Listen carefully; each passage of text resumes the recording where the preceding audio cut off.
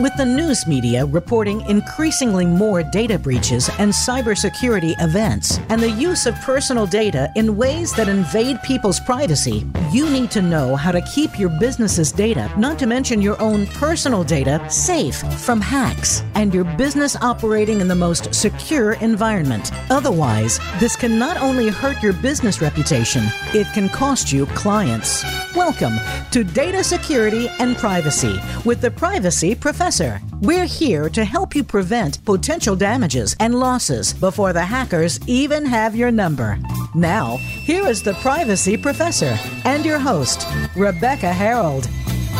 Hello and welcome to Data Security and Privacy with the Privacy Professor.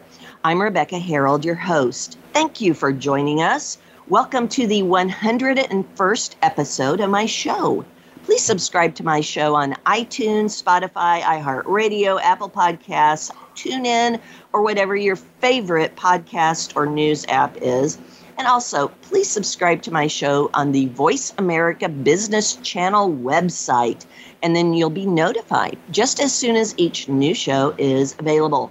Thank you to all my listeners everywhere in the world. I sincerely appreciate you in all of the 70 plus countries where you're located. And thank you for listening and sending all your messages. Keep them coming. I find them so interesting and helpful. I sincerely hope that you are all doing well. My July Privacy Professor Tips message was published on June 29th. Sign up for them by going to privacyguidance.com or privacysecuritybrainiacs.com and submitting your email in the box on your screen. They are free as always. So now to our show. I'm so excited for it. A little bit of background first. You know, I own thousands, possibly tens of thousands of books. When I see a book that looks interesting, I think, you know, I'm going to get that and I'm going to read it someday. I still have possibly tens of thousands of books on my bookcases to read. Yes, Sundoku, right? One book that I have done a preliminary skim through, though, is one that intrigued me so much that I knew I just really had to speak with the author. And so a little background on that. The first sentence in the book is, "Your voice is unique." Now, just those 4 words took me back in time to late 1996, when I was responsible for information and network security and privacy at a Fortune 200 corporation. As part of my responsibilities, I evaluated and validated the security capabilities of some of the new types of caller identification systems that we were trying out way back then. Now, there were 6 young men from the IT research and development department who I was working with, and they were convinced that the new and at the time called the Bell South Voice Portal, or VAL for short, would be the answer to all our needs. Now, they had each tested the product, and it worked perfectly for them after they each said the voice identification phrase 10 times, and that system then had them uniquely identified in the system. Well, before I even started to test the security and privacy capabilities, I wanted to see what would this do with my voice, because my voice wasn't like their voices. Seems logical, right? I wanted to make sure the product would work with my voice, and then, you know, maybe it would work with all the 20,000 plus people in the corporation. Well, after making 110 voice identification recording attempts, 110, the system still could not uniquely identify my voice. So, you know, I knew, as the rock band Kansas would say, I had reached the point of no return with regard to testing out the system. The system would not work in our diverse corporation if it could not even work for my voice. So, oh my. how times have changed over the past 26 years. Did you know that now there are many different tools and artificial intelligence or AI capabilities to not only collect recordings of you in places you likely don't even know about, but then to identify your voice that, we couldn't even do successfully back in 1996 at that corporation. But now it goes way beyond that. It goes to analyzing your voice and then providing many, many additional insights and claimed facts, if you will, about who you are as an individual based solely upon voice analysis and some of the associated metadata that comes along with those recordings. And then these insights are used to make what could be life-altering decisions for, who knows, maybe millions of people around the world. Certainly also, it brings in many privacy issues involved with these practices. Well, I am so happy today to be speaking with the researcher and author of that book, which starts with Your Voice is Unique. Today, my guest is Professor Joseph Turow from the University of Pennsylvania's Annenberg School for Communication. Dr. Turow is the author of over 150 articles and books, including The Voice Catchers, How Marketers Listen In to Exploit Your Feelings, Your Privacy, and Your Wallet. And that's where that first sentence appears. Now, in the book, Dr. Turow covers a wide range of ways that technology is analyzing voices that marketers and others are then subsequently using to make decisions and maybe labeling people in ways that could impact their lives, our lives in significant ways. Joe, thank you so much for being my guest today. Welcome to my show. Thank you. It's a pleasure, Rebecca. I appreciate it. Well, it's so great to have you here because this is something I've been worrying about for a long time for various reasons. I wonder, though, what led you to research voice intelligence in the first place? Well, it's an interesting question. I've been doing this kind of work for about 20 years.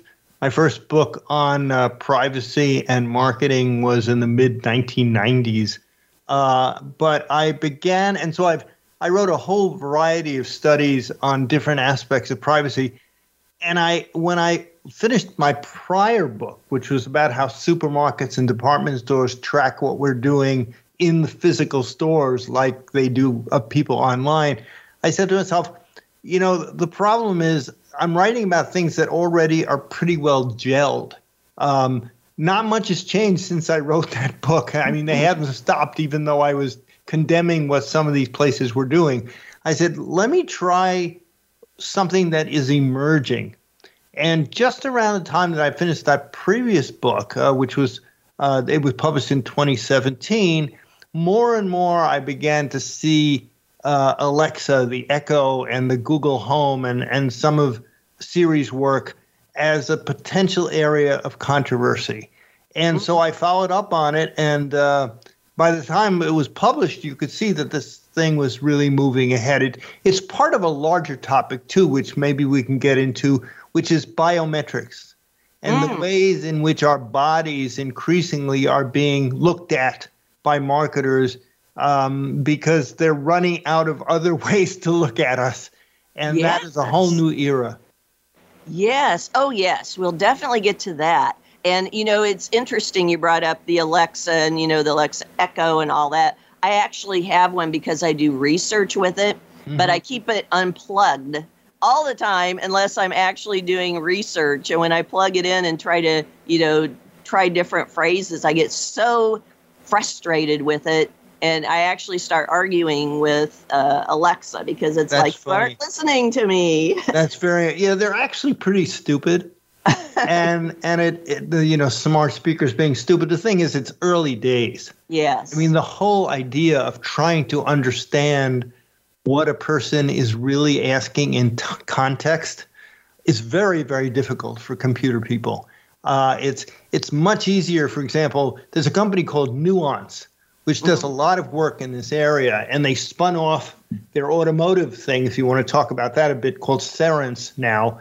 But they're focused primarily on general speech, but particularly on, for example, helping doctors to speak about, say, ophthalmology after they've done an operation.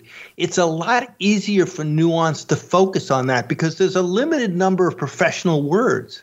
When you're dealing with the world as a whole and you're asking questions that could be anything, that's really tough.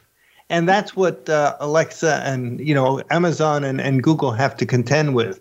But it also raises, as you pointed out, really interesting privacy and surveillance questions. One day, about 3 weeks ago, I was, the typical question I ask, and my wife too, is, what's the weather today? And we have an Alexa and we have a Google. And I was talking to Alexa. I said, Alexa, what's the weather today? And it said to me the weather, and it was cold. And finally, I just said, Alexa, what should I wear? and it said, what was really interesting, it gave me women's clothes. And I said, Alexa, who am I? And it said, you're Joe, but the owner of this is Judy.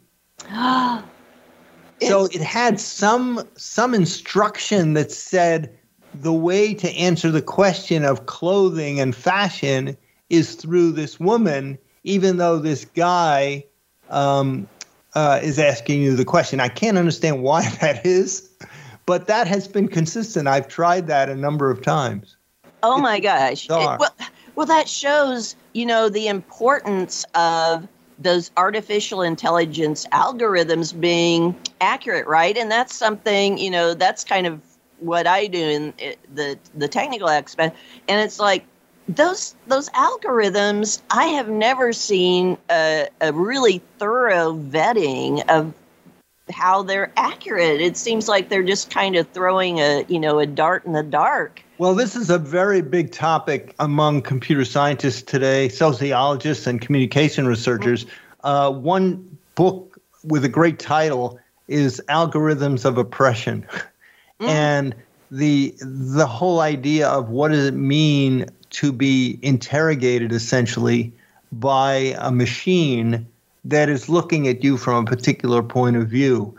It raises some very difficult questions about how we define ourselves and how others define us, which is really at the heart of this book, to be honest. Yeah. Oh, gosh. Yeah. I can't wait till I dig deep into the details after I speak with you, because I'm one of those skimmers who first I go to the index. It sounds that way. Yeah. And I don't know how your floors can accommodate that many books, Rebecca. Well, I live in a big old house, so that helps. Okay. But, so let's go back. What you hit on two things with two examples of devices. One was a specific type of device or technology, and the other was within a certain industry. But the sirens, I'm interested in that. I've actually done a show on IoT used in transportation and within vehicles and even smart roads. But you mentioned, was it sirens? Oh, Cerence. Yes. Cerrance.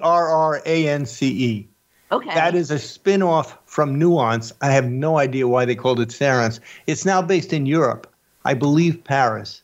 And it is the automotive, essentially, spin-off from Nuance, which is now very much into the idea of monetizing people's voices, according to the chair of the company. The car is going to become a marketing phenomenon too, much more than it has been. We've had radio in cars, obviously, since the 1920s, but increasingly personalization and the car will converge in a marketing area, just like it is online. So is this Cerence, is this something that is like being built within the cars as they come out of the factory, or is it something? Exactly. There are a number of companies that are struggling with each other to be the company that that takes hold of a car's environment.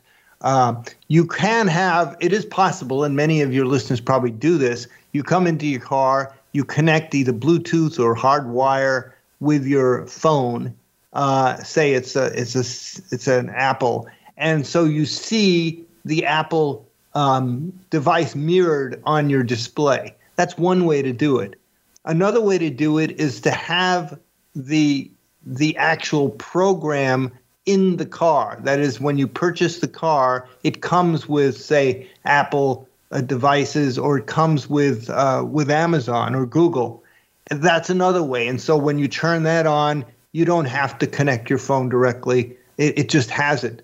A third way is to make those devices deep into the technology of the car. And this is what companies like Google and Amazon are really trying to get into now, and Cerence is doing this already, which is not only just for video and audio activities, but also things like telling you the fuel, how much fuel you have left, telling you how much how your oil is, and getting into the nitty-gritty of the actual car engineering. And companies like Google are very interested in doing that. Oh, I bet. Well, and from a marketing, which is one of the big areas that you look at in your book, I believe. Yeah. It seems like, gosh, so if they're listening to what's being talked about in the car, in addition to monitoring the technical aspects of the car that oftentimes even the owners aren't aware of, that's where you can get, offers for changing your oil or maybe new tires and things like that. That's exactly right. And it's not clear what the regulations are going to be around this by the car companies themselves and by the governmental regulators. Presumably, if you consent to it, in quotes, that will be okay. But a lot of times, and we can get into this discussion, people have no clue what they're consenting to, really. Yes. I was talking to someone who is in this business when I was writing the voice catchers, and he pointed me toward a Wall Street Journal article, and I think he knew this himself. He was working for Nuance at the time. Google was trying to make a deal with Volvo to be one of the companies that actually gets into the guts of the car. They were trying to make that deal. And he said that what Google tried to do, apart from the display and some of the other technologies, they wanted to actually put a sensor in the back seat of the car to figure out how heavy the people are in the back seat, so they could infer whether there are kids back there or adults back there, and presumably use marketing techniques to reach them. Now, as you say that, coming from a systems engineer perspective, I'm thinking there's so many ways that could go wrong. Just just looking at weight, because what if you have other things on your seat, or I have a large Doberman? Right. What if my Doberman's in the back seat? Yes, exactly. Now, presumably, then you would have microphones that would catch a dog going.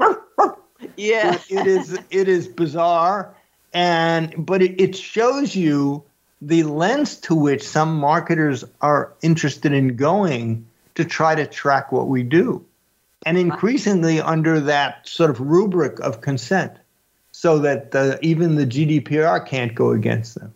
Yes, and when you say that too, another issue I always look at is, where is that consent? At what point in time is that consent being made even? I mean, is it when you sign the papers to purchase the car? Yes, sometimes it is actually. Exactly. Believe it or not. Wow. And then when you're signing the papers, there's a little statement, at least in today's world. We'll see how that changes. Yeah. It's fascinating. Yes. Well, and it's kind of deceptive, right? I mean, I want that new car because it looks cool, and I want to drive it because I don't want this old car anymore. And so most people are going to just sign whatever they put in front of them, especially sometimes when it's online. How many people are actually reading things before they agree? Well, we find that I've also done several surveys, about 9 of them, of the American population since 1999 through major polling companies. I don't just call people on the phone. These are serious American surveys. And we find that most Americans have a very small sense of what really goes on behind the screen. They know that they're being tracked, but when it comes to the particulars of what happens, there's very little knowledge of this. In fact, most Americans don't even understand what the phrase privacy policy means. We've found several times in different surveys, I think 5 now, that if you ask a person true or false, when a website has a privacy policy, it means the website won't share your information with other companies without your permission. And most Americans still say that's true. Yeah, that's sad, isn't it? I mean, I've analyzed a lot of privacy policies, and I call most of them, or a lot of them, anti-privacy policies. Yes, right. They make it sound often in the first paragraph that they care about your privacy, but the more you read, the more you realize it's just the opposite. And they're also hard luck contracts. I mean, you really have little that you can do if you disagree, except to not go on that site. Yeah. Well, and I want to get to something else too that you mentioned, kind of in passing, but it caught my ear when you were talking about in the car, not only the sensors and the sounds and the conversations and voices, but I think I heard you say video that sings. So are you saying that there's also now plans or currently like even video of the inside of the cars? Well, there are cameras all around the car now, and increasingly companies want to put them inside the car. So for example, Nuance, I should say Cerence, has a camera that looks at the driver. And depending upon where your eyes go, it will actually help you understand supposedly what stores are nearby. So, you can look outside in a certain direction and it will tell you that's where the drugstore is. Or you can say, I'm interested in that place. What is it? See? I mean, it's getting very sophisticated. So, and there are some ways, I believe Cerence is involved with another company that was spun off from MIT, which Effectiva, it's called. And what they do is they listen to your voice and they listen and they look at your face with a camera to decide whether you're tired or not. And then they try to encourage you to stop and do something like that. The Volvo does it by time, which is weird. My wife has a Volvo and I can't figure out exactly when they do it, but when I'm taking a long trip, it'll say something like, time for some coffee. It'll write it out. But in the newer version of this, it will actually listen to you and look at you and decide. Yeah. And oh my gosh. And the mistakes that can be made with that, right? Yeah.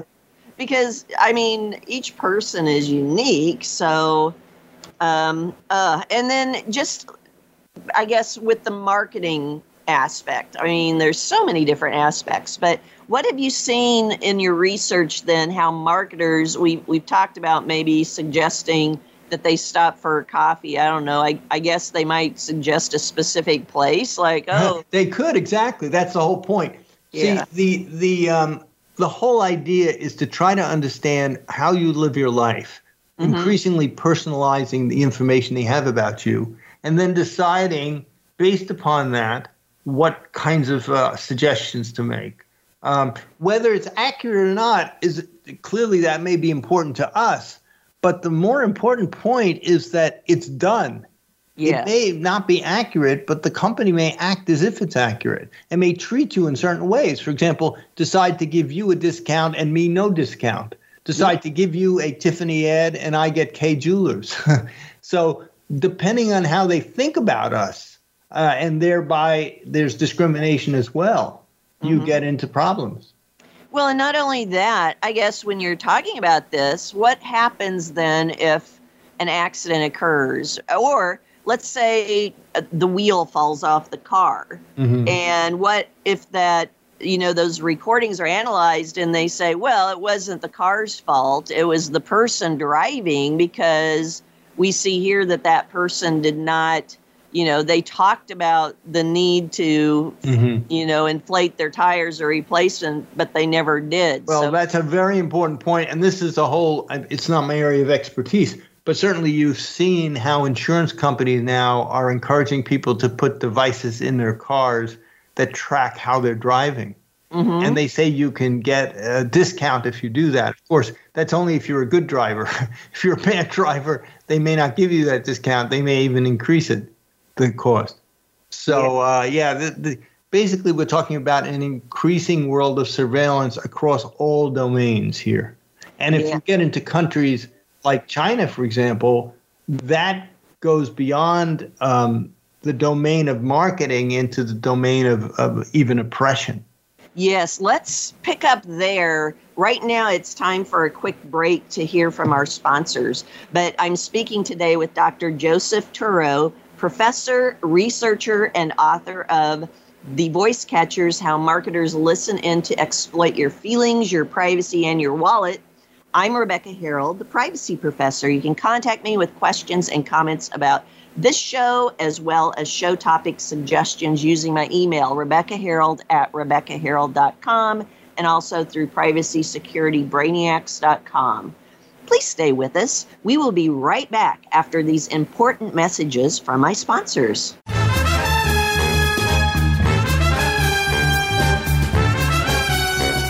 The Privacy Professor is your trusted source for effective information security, privacy and compliance advice, compliance tools, education, consulting, expert witness services, research, report writing, and board positions. Visit us online at privacyguidance.com. Rebecca also provides keynote speeches and her free Privacy Professor monthly tips messages she has published since 2007.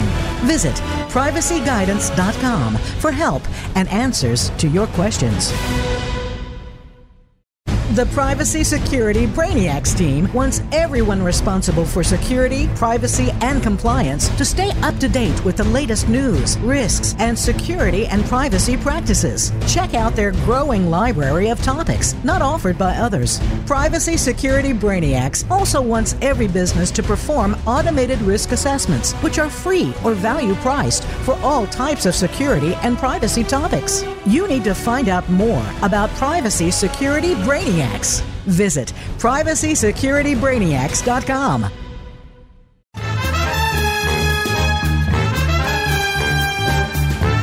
You are listening to Data Security and Privacy with the Privacy Professor. If you have a question or comment about the program, feel free to send an email to Rebecca Harold at RebeccaHarold.com. That's Rebecca Harold at RebeccaHarold.com. Now, back to Data Security and Privacy with the Privacy Professor. Welcome back to Data Security and Privacy with the Privacy Professor on Voice America's Business Channel. I'm your host, Rebecca Harold. I'm speaking today with Dr. Joseph Turow, professor, researcher, and author of The Voice Catchers, How Marketers Listen In to Exploit Your Feelings, Your Privacy, and Your Wallet. So, Joe, right before we went to break, you started to talk about how, in the automobiles and how that data is used. You started to talk about what is being done in China right now? Yes, not just in automobiles, though I have read, there was an article I read a few days ago about how the Chinese government is maybe enforcing certain kinds of microphones or trackers on people's car windows in order to make sure, I think they were trackers, to sort of make sure that they could follow people if they needed. But the larger point is that the Chinese government is using video signals and even, as I understand it, voice signals to, for example, track the Uyghurs, where there's a lot of discrimination against them in northwest China, and even so-called re-education camps. A lot of people are there's actually software that video cameras look at them and decide whether they're so-called Uyghurs or Han Chinese, and that really distinguished to some extent decides whether the Chinese government is going to go after them. It's kind of interesting and ironic because if you look at the Chinese government's regulations about marketing and privacy, they're actually pretty strong. I mean, websites and other companies are not allowed to keep data for certain amounts of time. They have to tell people what they collect. I mean, they're almost as good as the Europeans and maybe better than the Americans. The problem is that in the back end, the government has the right to see all the data. So while it sounds like it's a great privacy policy from a marketing standpoint, at the same time, the government takes control of those data if it wants to. So it's probably analyzing, like you said, not only what people look like, but also just in their algorithms, probably how they sound and making assumptions about, who they are based upon maybe how the inflection of their voice sounds. Yes, for example, with Uyghurs, do they sound like Uyghurs? Are they talking with that kind of accent? Exactly. And this can be used in so many ways. In the U.S., there's been discussion of using voice for immigrants, for example, so-called illegal immigrants, deciding where they come from. What does the voice tell you? In American prisons, there's some interesting controversy about people who are incarcerated. They're allowed to make a certain number of phone calls. And if you're an incarcerated individual and you make a phone call, a lot of prisons today, like in New York State, will listen to your voice and decide if it's really you. And the reason they do this comes from a good place. A lot of prisoners are forced to give out their phone ID to other prisoners. They're kind of like bullied into it. And so those people have the ability to make more phone calls under other people's names. So the notion is to listen to the signature of the person, the voice signature, to make sure it really is that person. The problem is that on the other end, they're also catching the signatures, the voice prints of people whom they talk to. Yeah. And that may not be legal, see? And do people who are talking to these incarcerated persons really want to have their voices preserved like that? So there's a lot of interesting questions about how do we deal with voice in areas of immigration, in areas of incarceration, and other parts of our world. Yes. And, I want to bring up another area, too, because on one of my other shows, one of the things I also do is I'm an expert witness in different cases for security and privacy. And two of them have been for IoT tracking people and hunting them down, basically, and assaulting them through IoT. And they have been always involved the call centers. And what's disturbing is how the call centers in one of the cases simply ignored what ultimately the victim was saying about her concerns and her fears about somebody tracking her. Wow. So, you mean like 911 calls? Well, no, it was like on her car, it had built in the voice control, and she had a portal she could get into, and she thought somebody was getting into her portal, even though she even asked the call center to disable it. She said, I don't want this because my former partner, I think, is getting in there. And ultimately he was social engineering. But, through the case, I showed where they just completely ignored her request. And when I listened to it to my ears, she sounded frantic. She sounded scared. Yeah. So, I know you've done some research into contact centers. So when you talked about that, it made me think of this case because it's like, why are they ignoring her? When she sounds so concerned. It's really weird. Yeah, I can't speak to that, but I can tell you that there's a whole industry growing, which I call the voice intelligence industry. Okay. Intelligence meaning like spying intelligence, and the smart speakers are part of it. But at the ground floor of that business are contact centers. In the U.S., there are 800 numbers, which you can call for free and complain, for example, or ask questions about a particular product. And what a lot of these call centers are doing now is they're contracting with companies that will listen to your voice and decide what your emotions are. And based upon your emotions and other things that they know about you, past purchases, they will triage you to an agent who is supposedly good speaking with that kind of emotion person and upselling them and convincing them to be satisfied and all. So basically they're profiling your voice. They're inferring from your voice what your emotions are. And based upon that, sending you to a person who's supposedly good with people with those emotions in order to get the job done quicker, better, more efficiently, and even make money off of it. Interesting. And so you say a lot of contact centers are now... Yes, doing that. And, the people I spoke to when I was writing the book who are scientists, there's a whole science actually behind voice inference. And it's very serious stuff. Ironically, the people tell me that emotions are probably the least predictive because they're more culturally biased. There may be some frequency in the voice that implies something's going on, but to tag it angry or frustrated or something like that may be too culturally biased. But people I spoke to and articles I've read will tell you, for example, that voice can tell people how tall you are, what your race is, what your age tall is. You are. Yes. Not only that, this is going to really freak you out. Yeah. Supposedly, it will tell you whether you are on birth control pills within a month after taking it. Oh my God. How your voice, and in fact, even how you sound with certain diseases. Supposedly, a voice analysis can say. There's a company in Israel, Vocalis Health, which actually was trying to infer whether a person had COVID based on how that person was speaking. Oh my. And they claimed that they had a 90-some-odd% success rate. Now, I don't know anything about how that really worked out and whether anybody's been using it, even in Israel. But there is this whole research enterprise that is using the voice. And companies have begun to see this.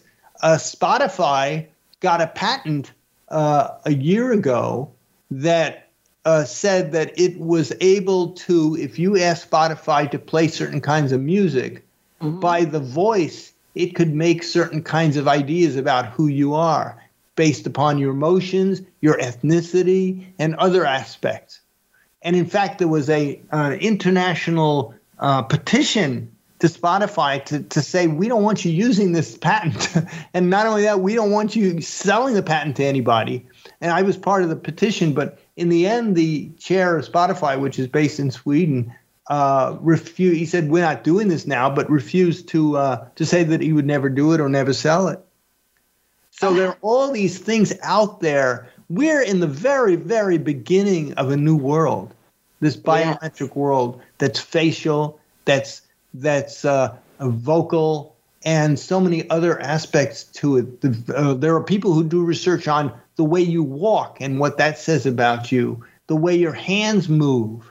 It is pretty astonishing. And marketers who are frustrated with a lot of the sort of things that are going on in the new digital world, that they don't believe they can get as much out of the traditional categories as they thought they could, are looking for new ways.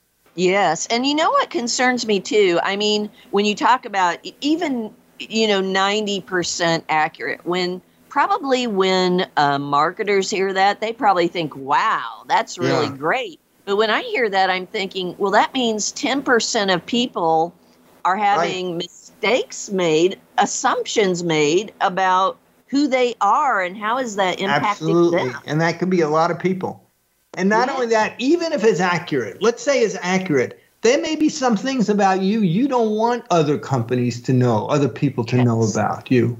And you have a right to a certain kind of biological privacy, you know? And the fact that just because you say something, a company can somehow decide what you are, you should have a right to say, I don't want you to do this.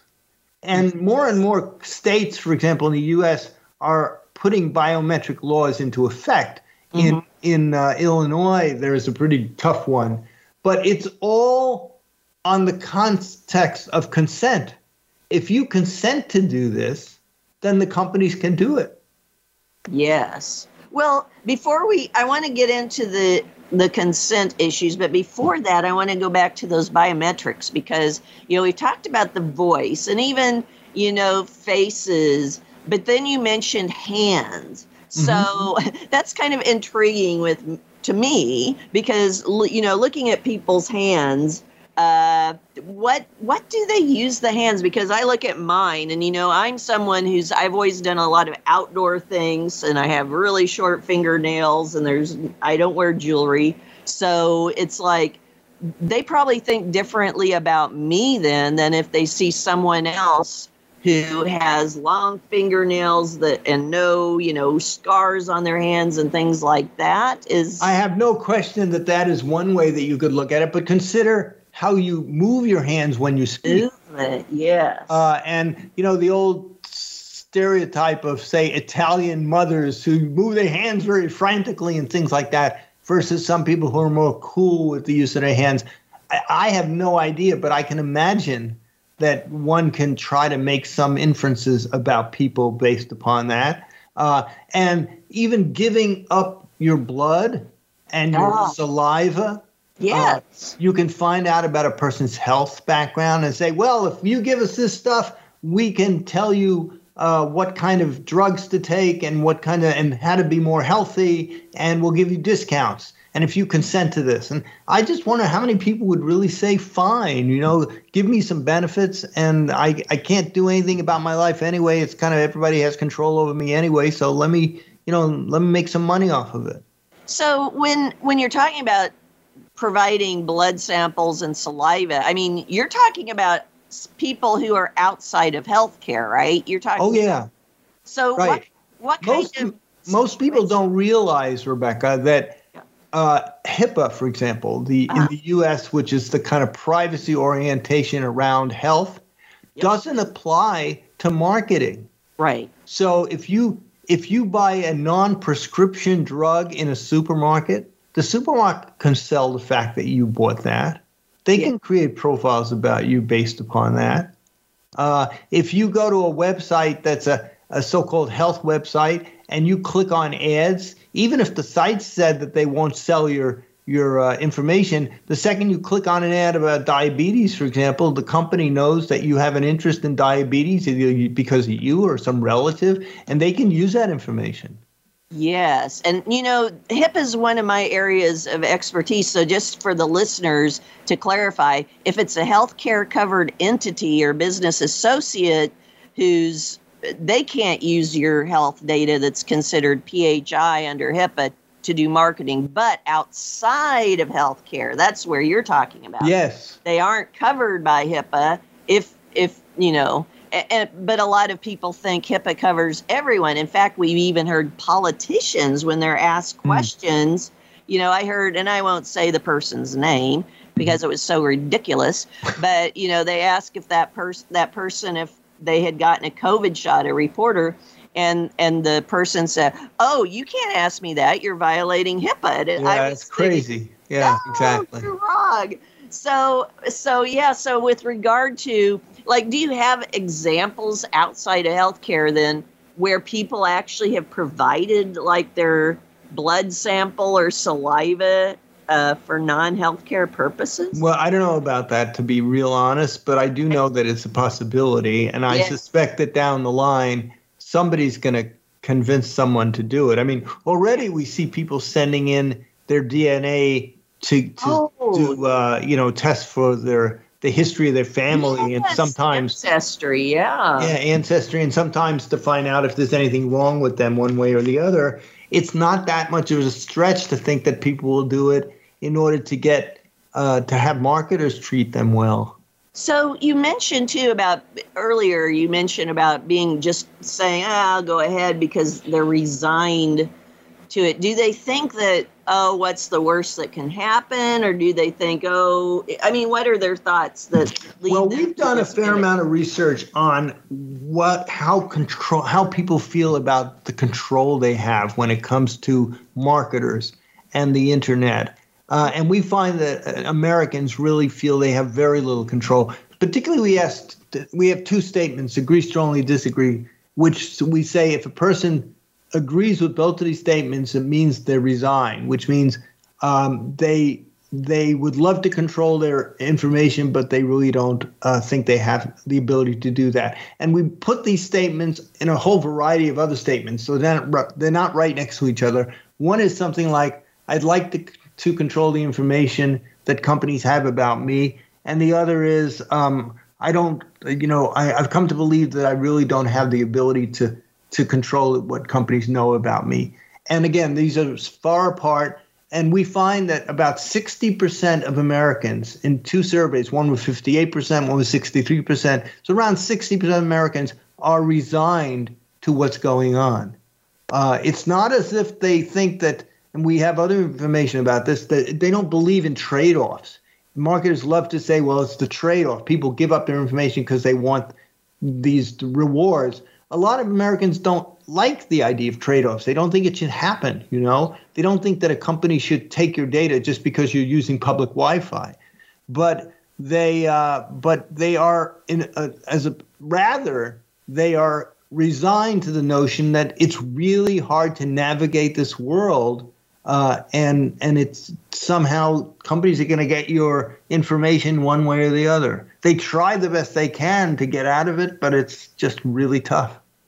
Wow, that's really interesting and kind of sad at the same time that, well, you've already robbed me. I mean, it would be like if somebody, mugged you and took all your billfold, and then the next day they come back and try it again, and they're like, go ahead and take it. Or that's what's happening. And people just figure they have no ability to change. It's like people say, gee, I'd love to be off Facebook, but all my friends are on there. I can't do much. Or Instagram, And so people just go ahead. Also, it's really complicated to understand this stuff.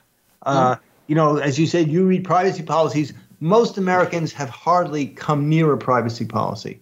Mm-hmm. And if you tried to read it, you wouldn't understand most of it. Most people wouldn't understand most of it anyway because of the jargon and the links that they're like rabbit holes. You click one thing to understand a word, it takes you to a whole variety of other places. And I've written a piece with a former student of mine who's a professor at the University of New Hampshire, Nora Draper, where we argue that often companies do this as a strategy.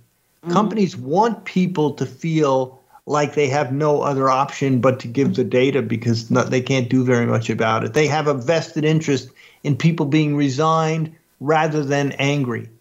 Oh. If you're angry, you'll act on it. If you're resigned, you'll just try to do the best you can in your own regular life, and you're not going to get organized. So that's where we are today. And are we giving a bad gift to future generations? My grandchildren, for example, are they going to be even more resigned and more used to the notion that to get along in the 21st century, you have to give data? Well, and not only that, I mean, something that I have two sons, and, is what you're doing with giving out your data going to come back to impact them? Years ago when the Ancestry kits came out, I thought about doing it, and because I was curious what they asked me for and all. Well, both my sons were like, Mom, don't do that. And I thought, oh, good. They've learned from me about being concerned about privacy. But then they followed that up with, I don't want my information to be revealed as a result of your actions. And I'm like, smart. That's really smart. It was like, so yeah, just consider. And like you said, if people get angry, then now they're possibly recorded with an angry voice, and then they have a profile about them that shows they're angry. Yeah. But if you get people angry on a governmental level, maybe they would do something about it. The fact is that governments are really not doing a whole lot. Even Europe, which has a sees privacy as a fundamental right. The GDPR is pretty flaccid. It just doesn't. Companies have been learning how to get around it. Yeah. And as I say, in China, they have tough laws, but the laws leak because the government can take all the data anyway. It's very complicated and very dispiriting sometimes to think about what to do. It is, but I guess I have some of my longtime relatives and friends who don't work in this industry that I'm in, and they're like, what's the point? I mean, why are you doing this when things are going to get worse? And it's like, well, maybe something can be done to make things better. I mean, I don't. Well, I agree with you. I mean, you can't just throw your hands up totally. Yeah. And I do believe people should learn. I teach a large lecture course every year about media. And I always ask the students, and they're usually freshmen, some sophomores, did you take a course in high school about media? And almost everybody said no.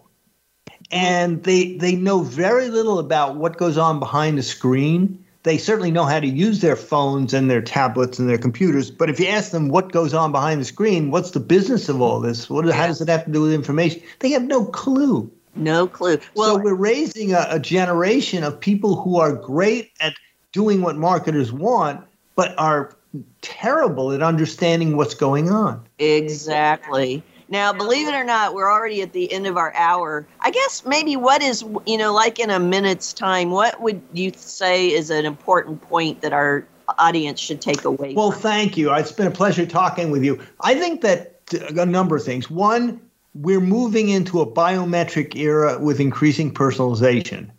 Two, people have to be aware of this stuff. And three, they really have to begin to get out of a resignation mode if they are, and talk to their leaders, talk to their people they elect, make privacy a big deal, get angry, and see how that works.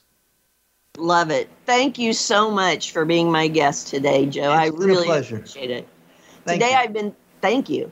Today I've been speaking with Dr. Joseph Turow, professor, researcher, and author of The Voice Catchers, How Marketers Listen In to Exploit Your Feelings, Your Privacy, and Your Wallet. Please send feedback about this show. Would you like to hear more about this topic? Just let me know. And I will put a link to Dr. Turow's book in the information about this show if you're interested in it.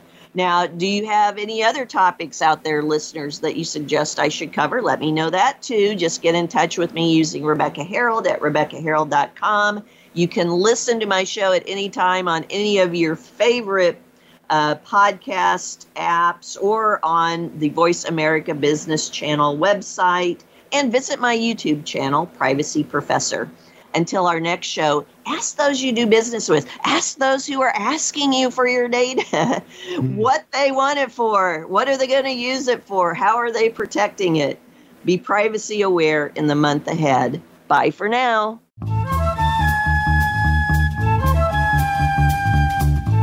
Thank you for tuning in this week.